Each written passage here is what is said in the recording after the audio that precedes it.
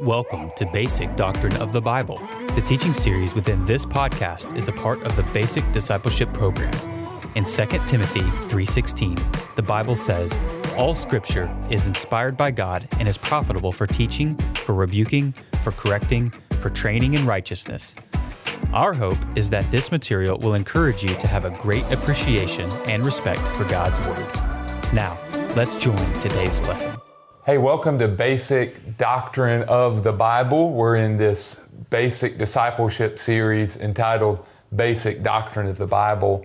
And we're talking about some important truth related to God's book, the Holy Bible, Scripture. If you want to be a strong disciple, you've got to have a high biblical regard for Scripture. We've been talking in this series of discipleship lessons on the nature of the Bible. So we've dealt with topics like inspiration, authority, and inerrancy. In this lesson, we want to talk about what we call the sufficiency of Scripture. The sufficiency of Scripture. According to the Bible gives us all things needed for life and godliness. 2 Peter 1:3-4. In Romans 15:4, Paul teaches us that whatever things were written in the past were written for our instruction, so that we may have patient endurance and hope through the Scripture. So get this idea from God's Word. God's Word has the ability to load you up with everything you need to live the Christ life. As a Christian, you don't have to look anywhere else for truth. You don't have to go outside the bounds of the Bible to find the encouragement and enlightenment you need for life. You've got it in God's Word. This is something we call the sufficiency of Scripture. This is a doctrine that teaches this: the Bible is of itself sufficient for faith and for life. So if you want to be strong and grow into all that God wants you to be, if you want to be like that tree, the psalmist says, that's planted beside the waters, that bears its fruit in due season, you need to have this conviction about the Bible. It will give me the insight and the illumination I need to live the Christian life. Now, we arrive at this doctrine of sufficiency because we believe these other three doctrines we've talked about in this study. If God's Word is indeed inspired, that is, it has its source from the mouth of God. If God's Word is inspired, if it is inerrant, that means it's without error. And if it is authoritative, that is, it speaks truth, then it stands to reason that it is also sufficient.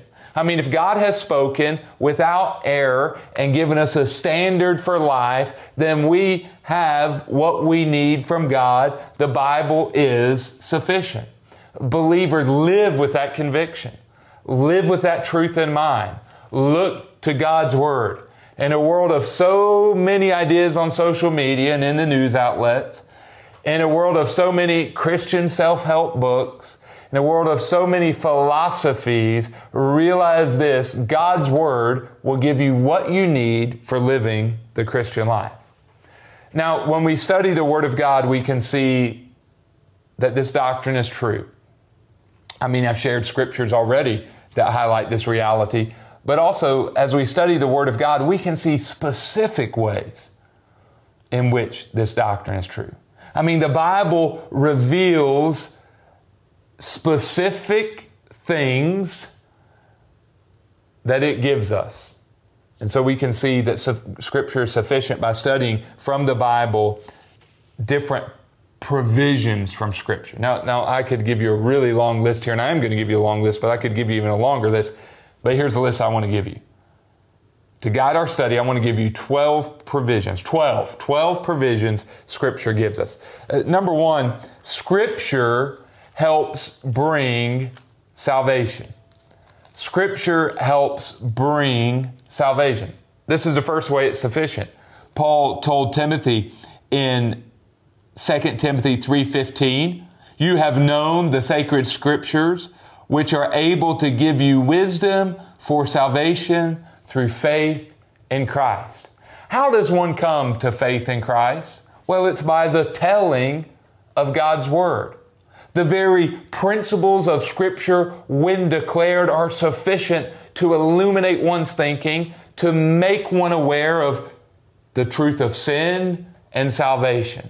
The Bible is like a sharp sword that has the ability to pierce to the heart and make one aware of his or her need for salvation. Know this great truth about Scripture. The Bible, when rightly declared, has the ability to bring a person to salvation. It makes the paths of salvation clear. The Bible is sufficient for salvation. It also is sufficient for growing a person's faith. We could say Scripture grows one's faith. In other words, after one is saved, there is a need for that one to have not just that initial saving faith, but to have that continual, ongoing habit of life faith. That regular, habitual trust in God during the different seasons, storms, and struggles of life. How do you grow your faith? How do you develop your faith? I mean, we know the Bible says, Romans 1:17, the just person will live by faith, but how can one develop his or her faith? Well, the Bible tells us. The Bible is the answer. Romans 10:17 says, faith comes by hearing, and hearing by the Word of God. That means in ways beyond our comprehension, when we read and study the Bible, when we learn God's precepts, when we read stories of the saints of old, something supernatural happens in our soul. The sufficiency of Scripture guarantees that our faith will grow as we ingest the Bible and reflect upon it. Scripture grows our faith. We could say, number 3, that Scripture matures a person. Now, we all need maturing in life.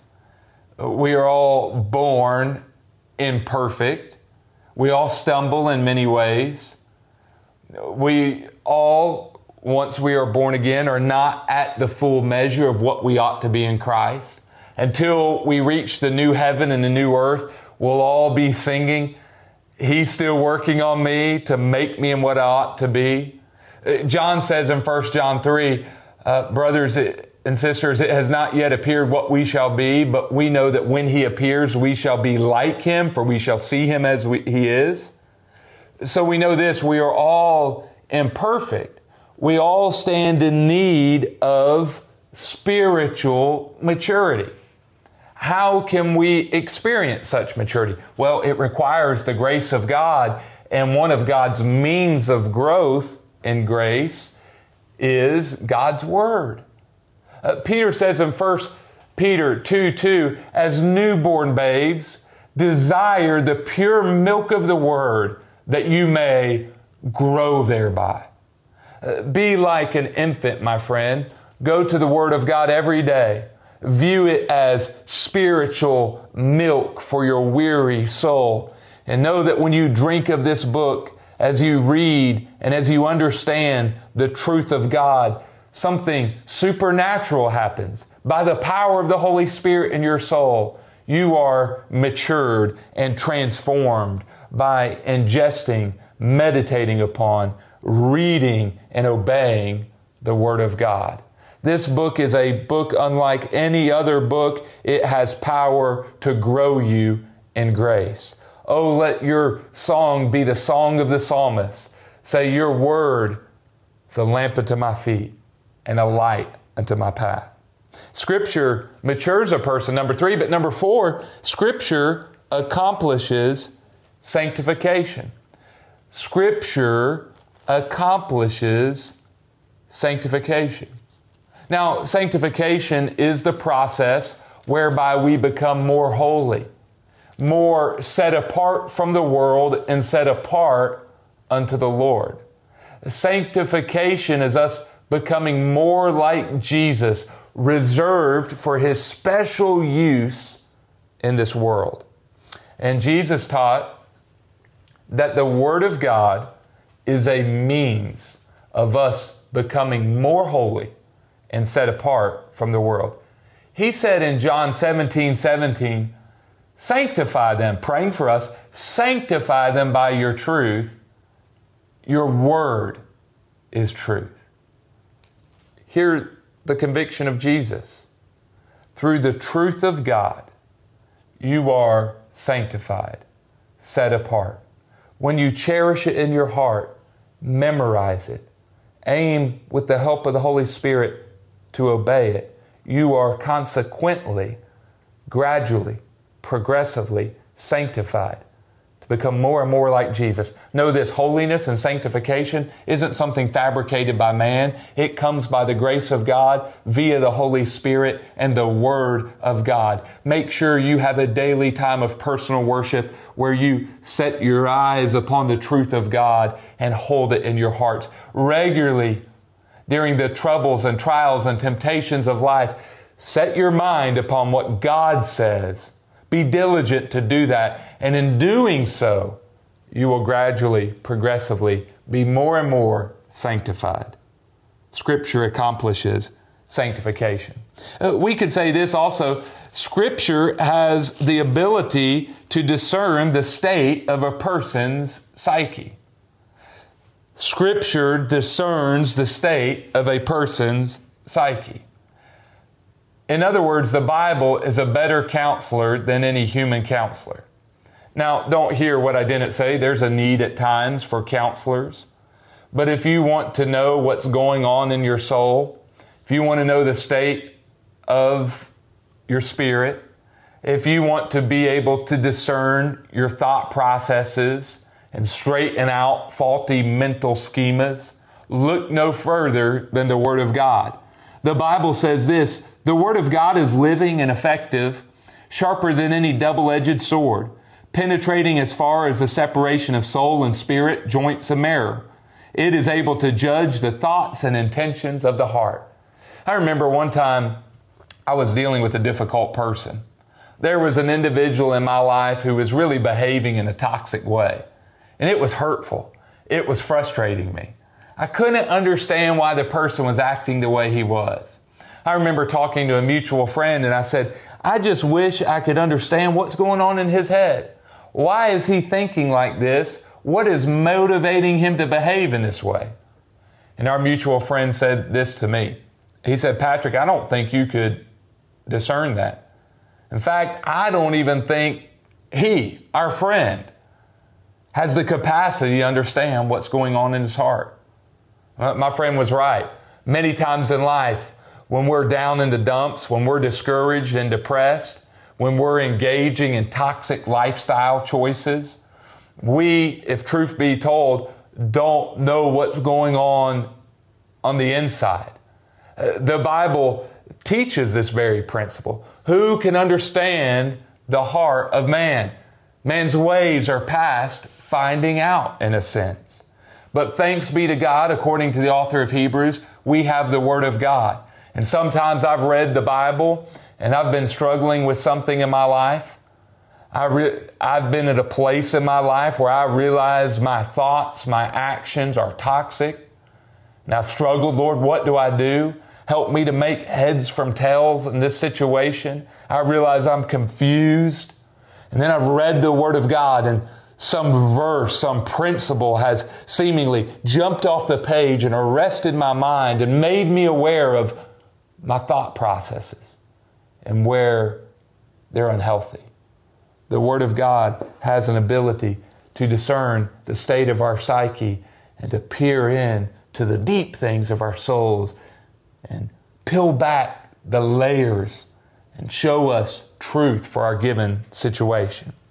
Number 6, I would say this, Scripture protects from sin. Scripture protects from sin. There is perhaps no better safeguard in the evil day than the Word of God. When temptation is near, when moral ruin is on the horizon, the Word of God, when we reflect upon it, can save our souls from stumbling. The psalmist said, Psalm 119:11, I have treasured your word in my heart so that I might not sin against you. Hear the teaching of Scripture. The Bible is sufficient to safeguard you from sin. When your mind, heart, and soul are full of the Word of God, when you're regularly reading it, memorizing it, when you're engaged in frequent Bible study, when you are storing up Scripture in your soul rather than the stuff and the smut of this world, you will be more likely to disarm the enemy's tactics. Think about this. When you stumble across that sensual TV show, when you hear that person who wants to entice you into gossip, if your heart and mind is filled with the Word of God, you will have help. Scripture is sufficient. Number seven, Scripture fills a person with God's love. How is the Bible sufficient? What does it do for us? How does it help us? Well, we see number 7, that Scripture fills a person with God's love. In 1 Peter 1:22, we read this, since you have purified yourselves by your obedience to the truth so that you show sincere brotherly love for each other from a pure heart, love one another constantly because you have been born again, not of perishable seed, but of imperishable, through the living and enduring Word of God. Notice Peter commands people in first century churches to love one another, but he indicates that the Word of God in our souls gives us the capacity to truly love. Because we know the great commandment, love the Lord your God with all your heart, soul, and mind, and love your neighbor as yourself, we are enlightened and therefore enabled to love. And with the Word of God in our souls, Romans 5:5 teaches us we now have the capacity to love because the love of God has been shed abroad in our hearts. Oh, some people seem unlovable, don't they? But when you walk in the Word and live according to the Word, you will be empowered to love even the most unlovable. And that's not just pie in the sky stuff. That's real Christian truth. The Word of God is a book unlike any other book. It is sufficient to help us love. Scripture number 8 provides great wisdom. It provides great wisdom. Psalm 119 is another place where we see this truth. The psalmist said in Psalm 119, verse number 50, this is my comfort in life. This is my comfort in affliction. Your promise has given me light. The psalmist said in Psalm 119:66, teach me good discernment, for I rely on your commands. The commands of God from the Word of God give us good judgment and good discernment. Read the Bible and you'll get wisdom. Wisdom is the ability to put knowledge into action. Wisdom isn't necessarily information. Wisdom is to know how to apply God's information to the various circumstances of life. And know this, as you read the Word of God, you gain more of that wisdom. I can remember being a new believer, and I was encouraged to read a proverb a day, book of wisdom. There's 31 proverbs. And I was encouraged, normally there's 31 days in a month. Patrick, read a proverb a day. And I really sensed as a college student, I had wisdom far beyond, not bragging, but wisdom far beyond other peers. Why? Because an older man had taught me, read a proverb a day. I like to say, read a proverb a day and you'll keep the stupid away. Never forget it. God's Word is sufficient to give you wisdom. God's Word also, Psalm 119:50, that's the verse I quoted earlier. I got ahead of myself. The reference for number 9 is Psalm 119:50. Scripture, number 9, is sufficient to comfort us in trials. I read that earlier. This is my comfort in my affliction. Your promise, the Word of God, your promise has given me life. Oh, how beautiful the Bible is for those who have suffered the untimely death of loved ones, for those who have battled a grave disease, for those who have been hurt by those closest to them, for those who have experienced the financial fallout. They've known that the Word of God in the midst of trials can give a degree of joy, hope, and peace. I've gone through seasons of life of great hurt and great struggle, but I've made it my aim to each day get in this book. I've discovered that in the midst of pain, I could have precious promises. Oh, friends, don't give up on God when you're going through a trial. Cling to Him like never before. And in the midst of your tough time, make time for God's truth. And you'll have, mixed in with your trial, the promises of God. And you'll come out on the other side and say, with the saints of old, it's been good for me that I've been afflicted. Scripture comforts in trials. Number 10, Scripture strengthens a person. Scripture strengthens a person. John tells us in 1 John chapter 2, verse 14, this great truth. He says, I've written to you, children, because you have come to know the Father. I've written to you, fathers, because you have come to know the one who is from the beginning. Then listen, I have written to you, young men, because you are strong, for God's word remains in you. Now notice, God's word doesn't necessarily make you strong unless it remains in you.